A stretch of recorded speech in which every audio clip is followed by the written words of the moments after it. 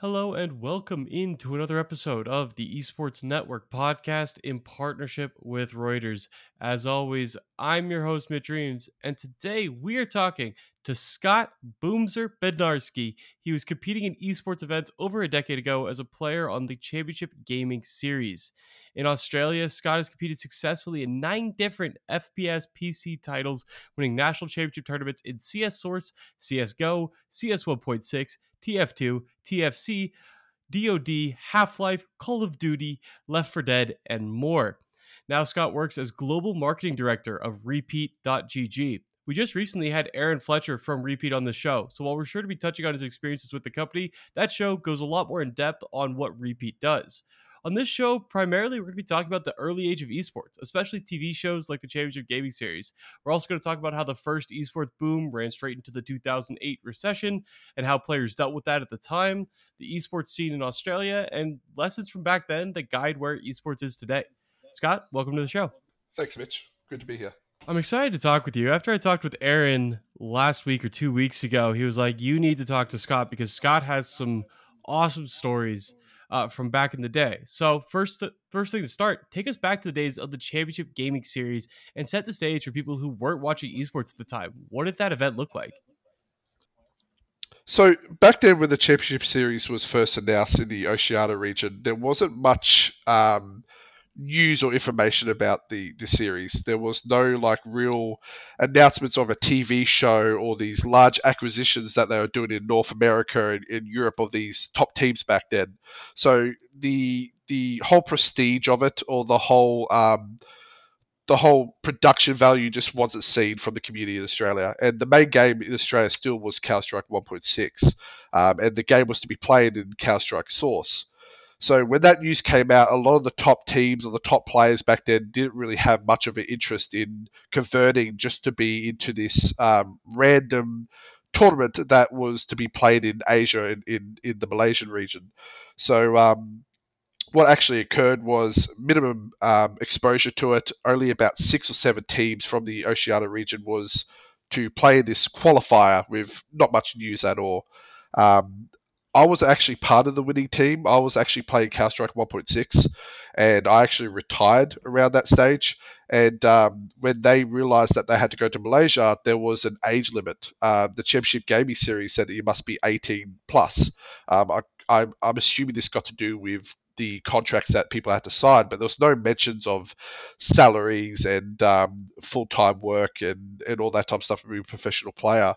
So I was actually called out of retirement from my brother, who was a part of the winning team, and said, "Do you want to come over to Malaysia?" And I was like, "Oh, free trip overseas." That was like the bee's knees in esports in Oceania. There wasn't many opportunities to travel overseas. I've done it a couple of times at this stage, but it was really rare. So I decided to come out of retirement and go over to Malaysia, and we just knew nothing about anything. Even our manager knew pretty much nothing. And we had one team from New Zealand, one team from Australia. Both Counter-Strike Source teams were flown over to Malaysia. We had to battle it out between us on stage to determine which team would represent Oceania. But when we got there, we were in this bus and we just had no idea where we're going. We're taking all these back roads in Malaysia. We're just like, oh, this is going to be one of those events that you read up about where everything's not organized and, the conditions aren't, fantastic. But we got there and they took us to the to this day, it's probably one of the best hotels, resorts I've ever stayed in my life. It was a fantastic facility and they had all the teams from Asia there as well. So we had China, we had Dubai, we had Malaysia, we had Korea, we had Singapore. All those countries were there from Asia representing their regions. And we're the only region that yet to determine who was going to represent the Counter-Strike side of things. But yeah, when we first got there, it was just fantastic. And long story short, we ended up competing against the New Zealand team. It was meant to be telecasted, but circumstances happened where we couldn't get studio time, so we had to find a random net cafe in Malaysia that would accept us to play against each other with the CGS officials. And then, yeah, we ended up defeating the New Zealand team quite convincingly. And next minute, we know that we get told that we're playing on a televised live production that's going to be sent all over the world to play against all the Asian teams. And yeah, it was a roller coaster from then. That's when everything pretty much started. Roller coaster is always an accurate way of describing those events. I just picture going down some background. You're like, oh, there's no way that this is going to work out, because we have all seen and heard the stories of people from esports in the early days where it's like, what was it, Gamers in Paradise was one of them that was super classic, and just was like they were supposed to hold it outside and then the monsoon hit or something like that. uh it, it, that was even like in like 2014 or something, I can't remember, but it's so funny for you to just have no idea what you're expecting going in, and then you end up in this gorgeous resort, and it kind of encapsulates where esports was in that time frame. There was a ton of money being invested, but the organization wasn't really there, the structure wasn't really there, but there was a ton of momentum nonetheless. Yeah, look, the Championship Gaming Series was next level. So, that was just the Asia region. When we came top four in Asia, we got sat in a room and we got told, here's contracts in front of you guys. You guys are getting paid 30,000 USD per season. Um, you guys will have to do this, you guys have to do that. These are your commitments. You must fly to America. You must stay there for extended period of time. We also pay you guys dime money. So dime money was like an allowance that we got on top of our pay because we were living away from home. And that's when we got really excited when we started reading these contracts. And they put us in a room and they had the whiteboard up and they had a representative from the news show or the television show kind of like explaining all the rules and the contracts to us. And that's when we got extremely excited because the contract was telling us things that like we had to go to America anytime they asked us to. We have to fly to the next Asian region next year, and it was just extremely exciting. And then as that was happening, I felt like they did everything kind of ad hoc. They ended up kind of like acquiring Team 3D, which was like one of the biggest North American teams, Team Complexity, which was one of the best 1.6 teams ever as well. It just seemed as if like it was all unraveling all at the same time. There was no like they just pretty much did it all at once. So every single week there was new news about how big this championship gaming series was going to be. And it's not until we actually got to America that and we saw the production value. We knew that was happening at the Sony studios, and we had rehearsals, and we had to do like player interviews, and we had to do media training. That we started to understand, like, wow, this has not been done before. This is a new level of esports right now. And obviously, with that, there was so many great stories, but at the same time, as you know, what happened in the Championship Gaming Series kind of set the tone for esports contracts and how to run events, I guess. It kind of set back esports, some people do say, the Championship Gaming Series, because it wasn't just Counter Strike. They had FIFA, they had Dead or Alive, which was like a fighting game. They had Project Gotham Racing as well. So there's a bunch of game titles involved in it, but I really do think that Championship Gaming Series, as much as it advanced esports at the time, the way it was handled and the backdoor management that kind of occurred with embezzling money, it kind of kind of gave like a bad taste in the mouth of esports too to a lot of people. Yeah, could you go into that saga a little bit? It was even before my time when that was going down. I remember watching some of those events and being like, "Oh wow, this is cool." But yeah, I don't think I knew what embezzling was. I was 12 during that time. So break us down sort of what happened and what sent the league down, and why some people do frame it as like, "Hey, this ultimately set esports back." So I think what ended up happening was that it was more centered around the television show than it was about the esports titles. So all the esports titles, the rules and the game format was kind of changed to suit live television. Although it was live, we obviously did the rehearsals. Everything was kind of scripted in a sense. I remember at one stage we had to showcase us winning the match before we actually played the tournament. This was so that if we do celebrate, we do jump up and down and go crazy, that they had the right camera angles, they had the right shots per se.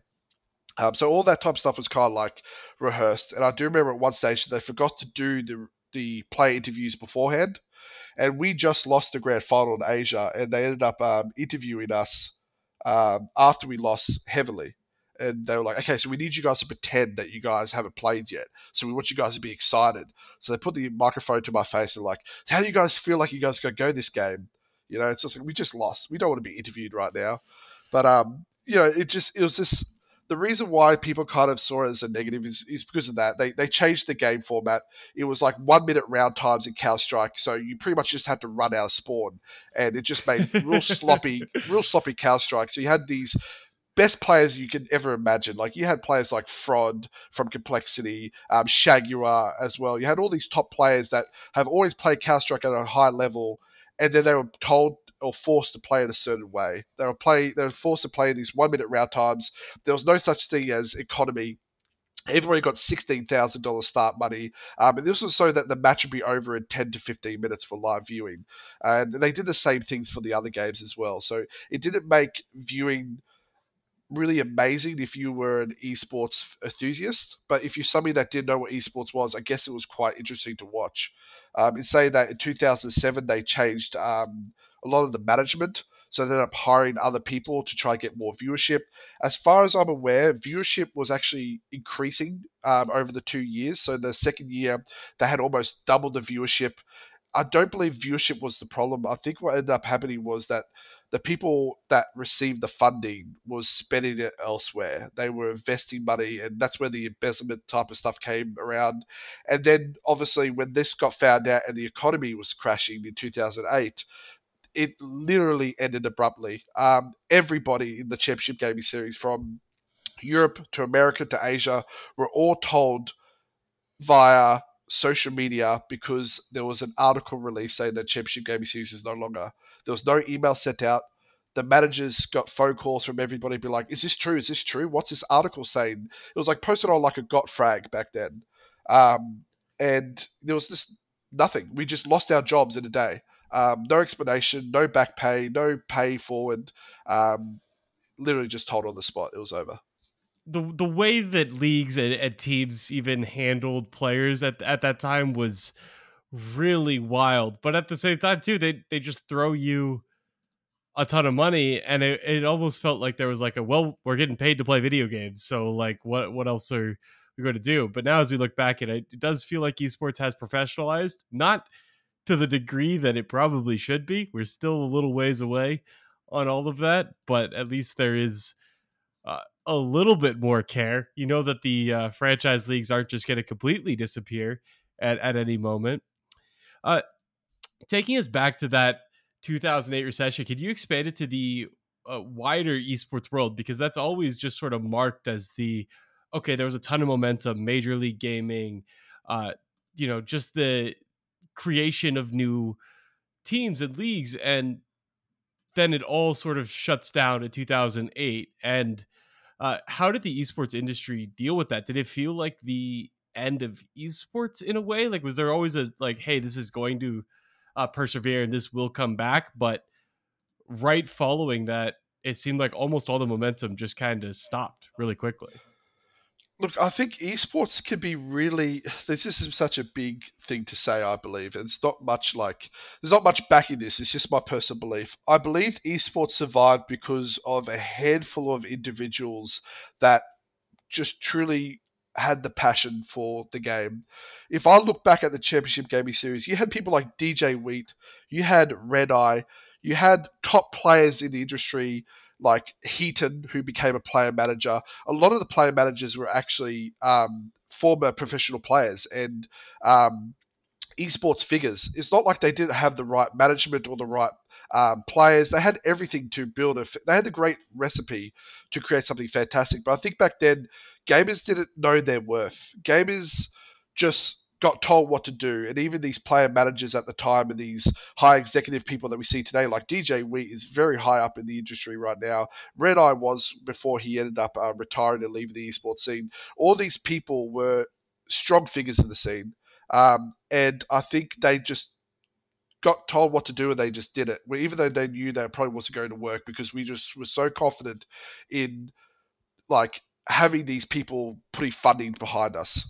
I think then what happened when the recession occurred, the whole industry just kind of got shook up. There was no large investments. There's not much money going around. I think just a bunch of individuals ended up just creating their own communities, ended up running their own tournaments, and it just grew from there. It was just like a seed that was planted, and it just grew. And then over time, these individuals were very strong figureheads.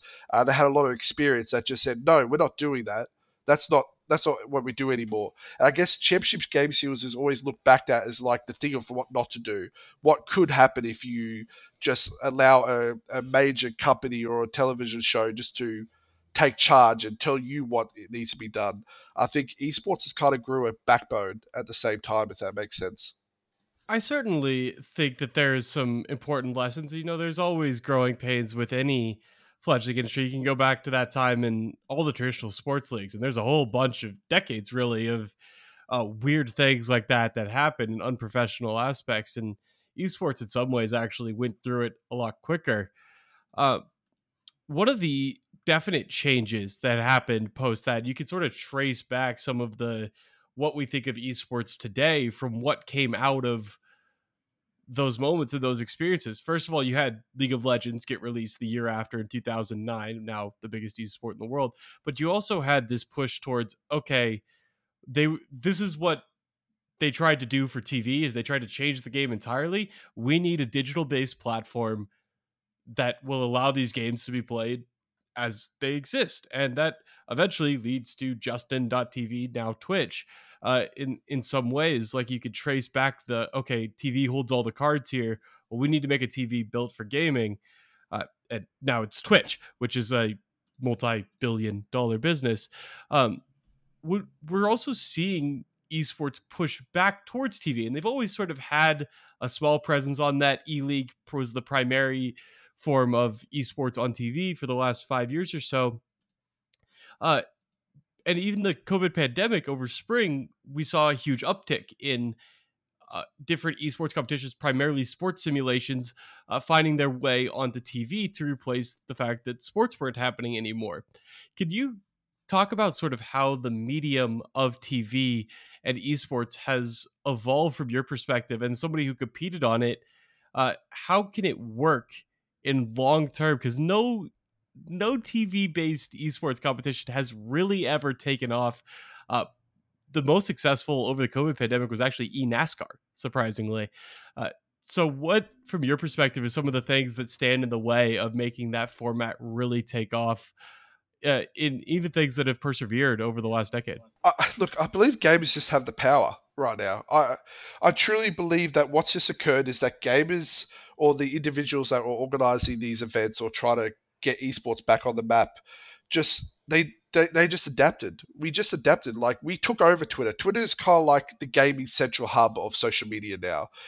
It doesn't have to be. It wasn't built for esports. Twitch originally wasn't built for esports. Yeah, Justin TV kind of did real life viewing and chatting and drinking with his friends, and then gamers started to use the platform. I guess gamers just adapted. They didn't need TV anymore.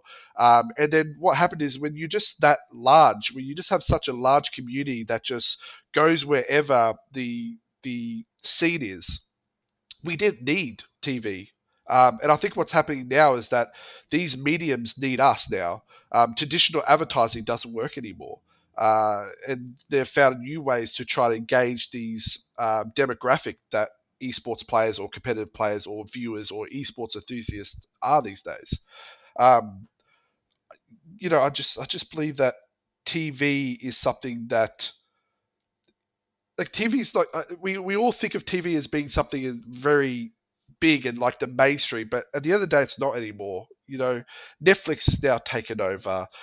Twitch is taken over for live streaming. More people watch the live streaming of the NBA finals online than they do on traditional television sets. Um, it's just more so that they need us. There's this whole discussion about esports being part of the Olympics, and should we care?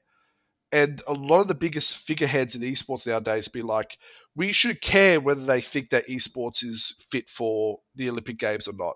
We don't need them to grow. It's not like esports is going to boom because the Olympic Games has picked it up. Yeah, it gets us more of the limelight, but I think people just know anyway. The whole thing be like, gamers can make money from playing games nowadays.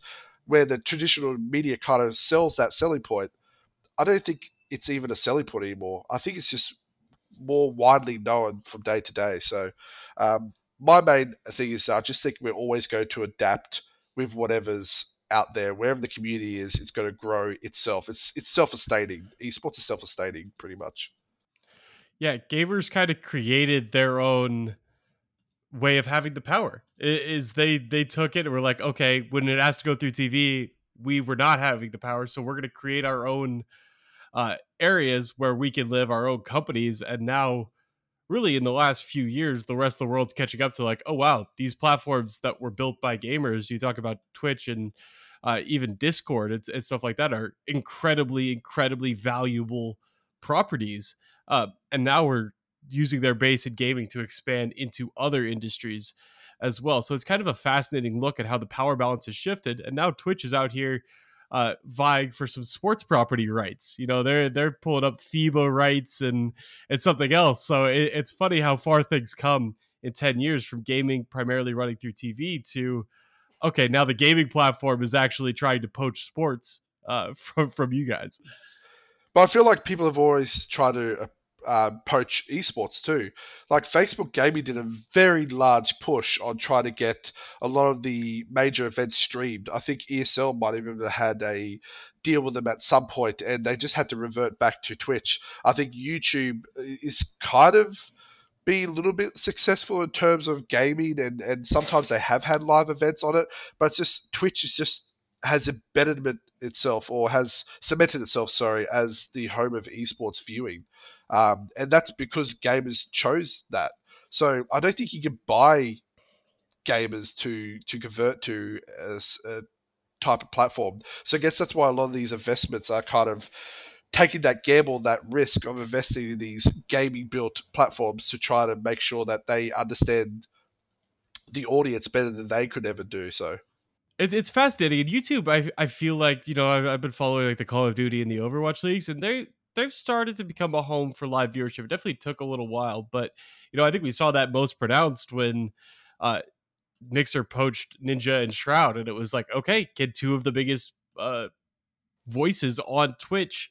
If they leave this platform, what happens to their audience? And I think both of them underestimated how reliant upon Twitch they were for that audience. You know, there's no question that they knew they were going to take a slash, but to see Ninja especially go from just like 2xing every other creator on the platform to going over to Mixer and being kind of an afterthought. You know, it all worked out well for both of them. They had to get their bag, but it's quite funny just to see how much power Twitch still holds in this space, and everybody who tries to break off of it, which we saw over the last year, was like, nope, it's still Twitch. It all still runs through Twitch here.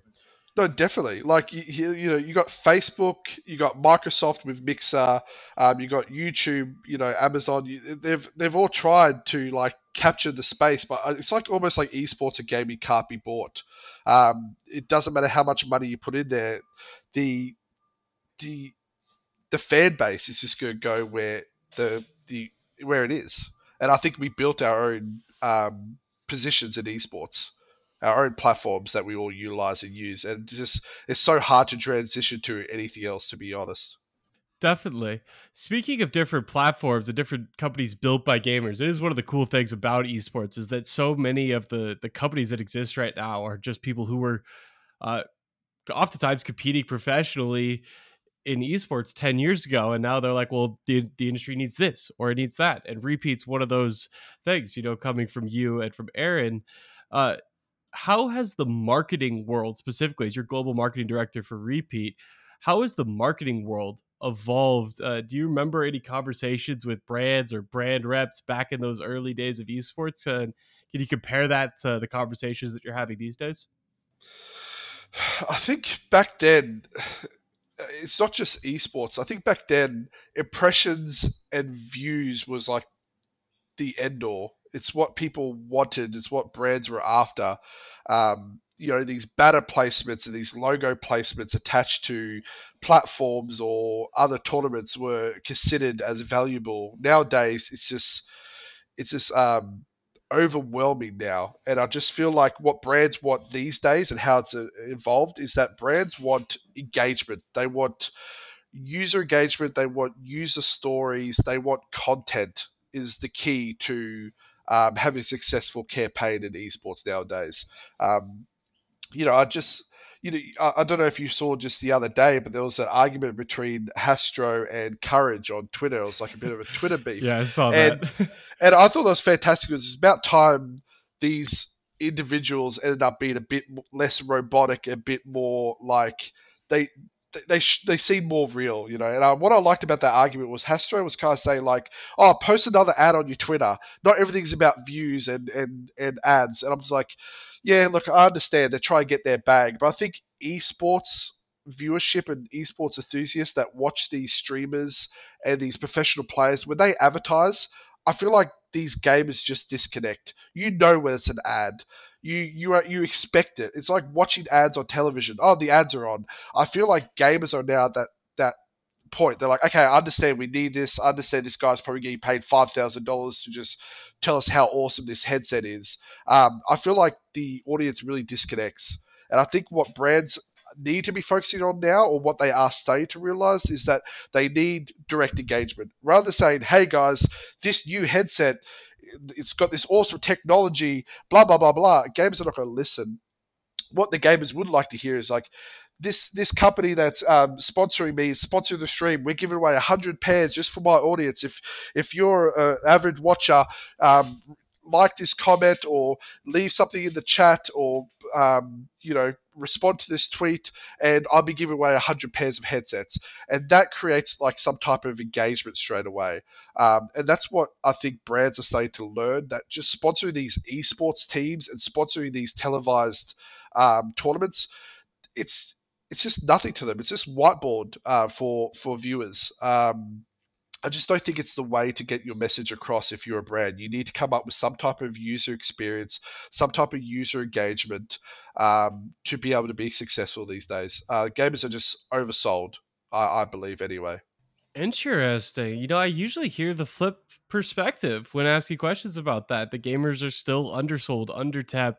There haven't been as many sponsorships. I do agree that interactivity is like the crucial aspect. Gaming, even more so than sports, is inherently interactive. The games, Twitch chat goes live. You have to make sure that people are so engaged with the broadcast that they're not switching over to play the game itself, which is always a common issue or a common thing that esports titles have to solve. So it's interesting to hear you think that they're oversold. Are there any brands that you think are doing a really good job of connecting with these gamers, especially the way that Repeat operates? So can you talk a little bit about how Repeat brings that interactivity to brands? Yeah, sure. So what we do is that it's kind of like we tap into the gamers' hobby themselves. We don't tap into the viewership where the advertisements are usually seen. So what we kind of say the message is that this brand is providing you a chance to win cash prizes. And with those tournaments, what we also do is with the marketing that we attach to these branded tournaments is we try and get these user experiences. So these experiences may be a qualifier, where if you come at the top of the leaderboard, you get a chance to play with your favorite influencers, or maybe you might be entered into the competitive scene to play against the pros. You'd be invited to the professional tournament. um, we do all sorts of different ways to create this engagement through content, and usually we do that pretty much all the time with influencers.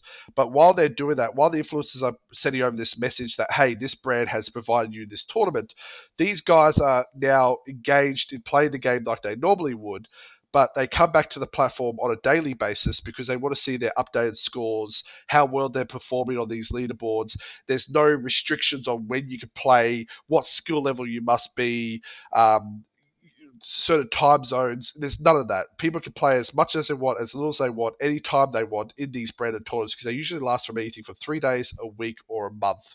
And what they're constantly seeing is this brand connection They go, oh, what am I doing in the Papa John's tournament? Oh, okay, cool, sweet. Oh, I'm coming top 5 in the Papa John's tournament. Oh, I need to go play more so I can get a better score in the Papa John's tournament. And we found out that with our analytics that a user that's engaged in one of our tournaments or competing in one of our tournaments comes back to the platform 3.6 times per day. So that means there's some gamers that are coming back 10 times a day. There's some guys that come back once every 2 days, but they're constantly seeing that brand awareness. And there's a lot of these experiences that we add with it where you get to play with an influencer or the influencer's playing within the tournament and he's now promoting his results and his participation in the event. So that's the difference that we do. I really wish that I could kind of give you some insider knowledge of what brands have said to us in discussions.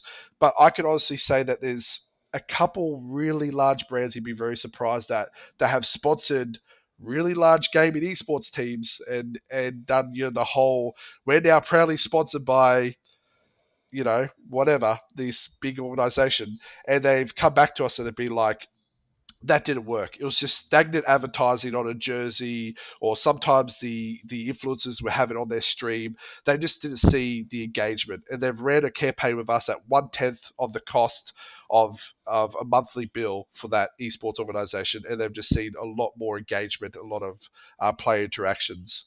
Than they would with sponsoring a team per se. So there's a lot of brands out there that are starting to figure out that what they need as well is always ongoing tournaments. Every campaign that you see is usually one big hit. It's usually on this day, on this weekend, there's this big promotion happening, all the influencers are engaged, and then the influencers next week jump onto another brand. You need that brand to be kind of ingrained in the society or the industry or the scene constantly or for longer periods of time for that brand messaging to get across.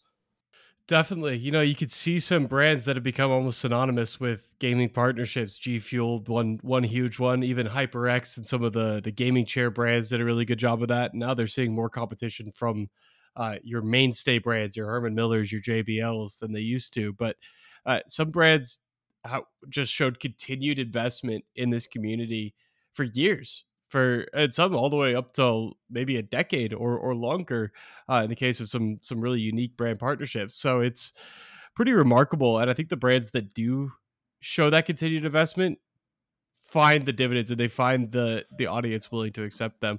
Well, there's a reason why they're staying in esports, right? It's a reason why they're creating their own social accounts. You look at a lot of these brands like, HTC and Bud Light and Red Bull, and just to name a few, they've created their own esports portals within their platforms on the websites or on social media. So, Red Bull has Red Bull Esports and HTC have HTC Esports. They all have their own kind of platforms to constantly be involved in the scene. What we've also found out with these brands is that sometimes setting up these campaigns take a long time, and they have all these IPs, they have these social accounts, they have these websites, and usually when they run tournaments, they're having to set up these tournaments through a bunch of influencers, through the agency that they work with, and they're only able to do it in 3-month increments. And what they really want is to be constantly involved in the scene throughout the whole year or the whole financial cycle. So that's what we're kind of offering at Repeat is these continuously ongoing esports tournaments that's constantly engaging with the audience over and over again, week to week. People know if they come back to the platform, they're going to see the Papa John's tournament or the Red Bull tournament per se. It's a fascinating value prop and a way that really evolves the giveaway that has always been such a staple of esports and gaming marketing strategies. And this is a way to continue to introduce that interactivity and to find the commonality, which is that generally people like to play games more than they like to watch them. Across all esports, you're always going to have a bigger player base. The only true exception is like the massive top level events. But if you're going to take the player base of Call of Duty while CDL matches are going on, it's going to be 20 times as many people playing as it is watching those CDL events on YouTube. So very fascinating and interesting company. Scott, I appreciate you coming on, sharing your stories from esports. I was going to say heyday. I don't think that's an accurate term. the Wild West, the roller coaster of esports as it used to exist. Thank you for coming on. Appreciate you sharing those stories, those perspectives. Always fascinating to hear. No, thank you very much. And I'll just go on that last point you said. There's a statistic out there that got released a year or two ago that said that competitive gamers view esports 3.5 hours per week, but they play the game 15 hours per week. So that's the target that you want. You want to get it while they're playing the games and not while they're viewing. Obviously, increase exposure. But anyway, thank you for having me on board. That's a great stat. I'm stealing that one. I'm using that one. 3.5 hours a week for watching it, 15 hours a week for playing it. And it's always why you can't change the core function of the game if you want to attract esports viewers, because they are players first and viewers second. So to take it That's full the lesson circle. learned. Yes, lesson learned. I love it. I love it. So this was Scott Bednarski from the Championship Gaming Series, now at repeat.gg. Scott, thanks again for coming on. It was a blast talking to you. To our audience, this show is coming out on Friday. Our last show was an interview with New Belgium community manager Patrick Morgan. We talk about beer and video games and the unique criteria that beer brands have to meet when they're advertising to gaming audiences, making sure that over 70% of their audience is over the age of 21, and how that poses some complications for alcohol and beer brands who want to work with gaming. And then coming out on Monday is an interview with Arty, a new mobile platform that's going to do some interesting tech that definitely might have some impacts. It's very, very early stage right now, but they've raised quite a bit of capital, and we're going to have their CEO, I believe, a C-level exec for sure, on the show coming out on Monday. So be on the lookout for that show coming soon.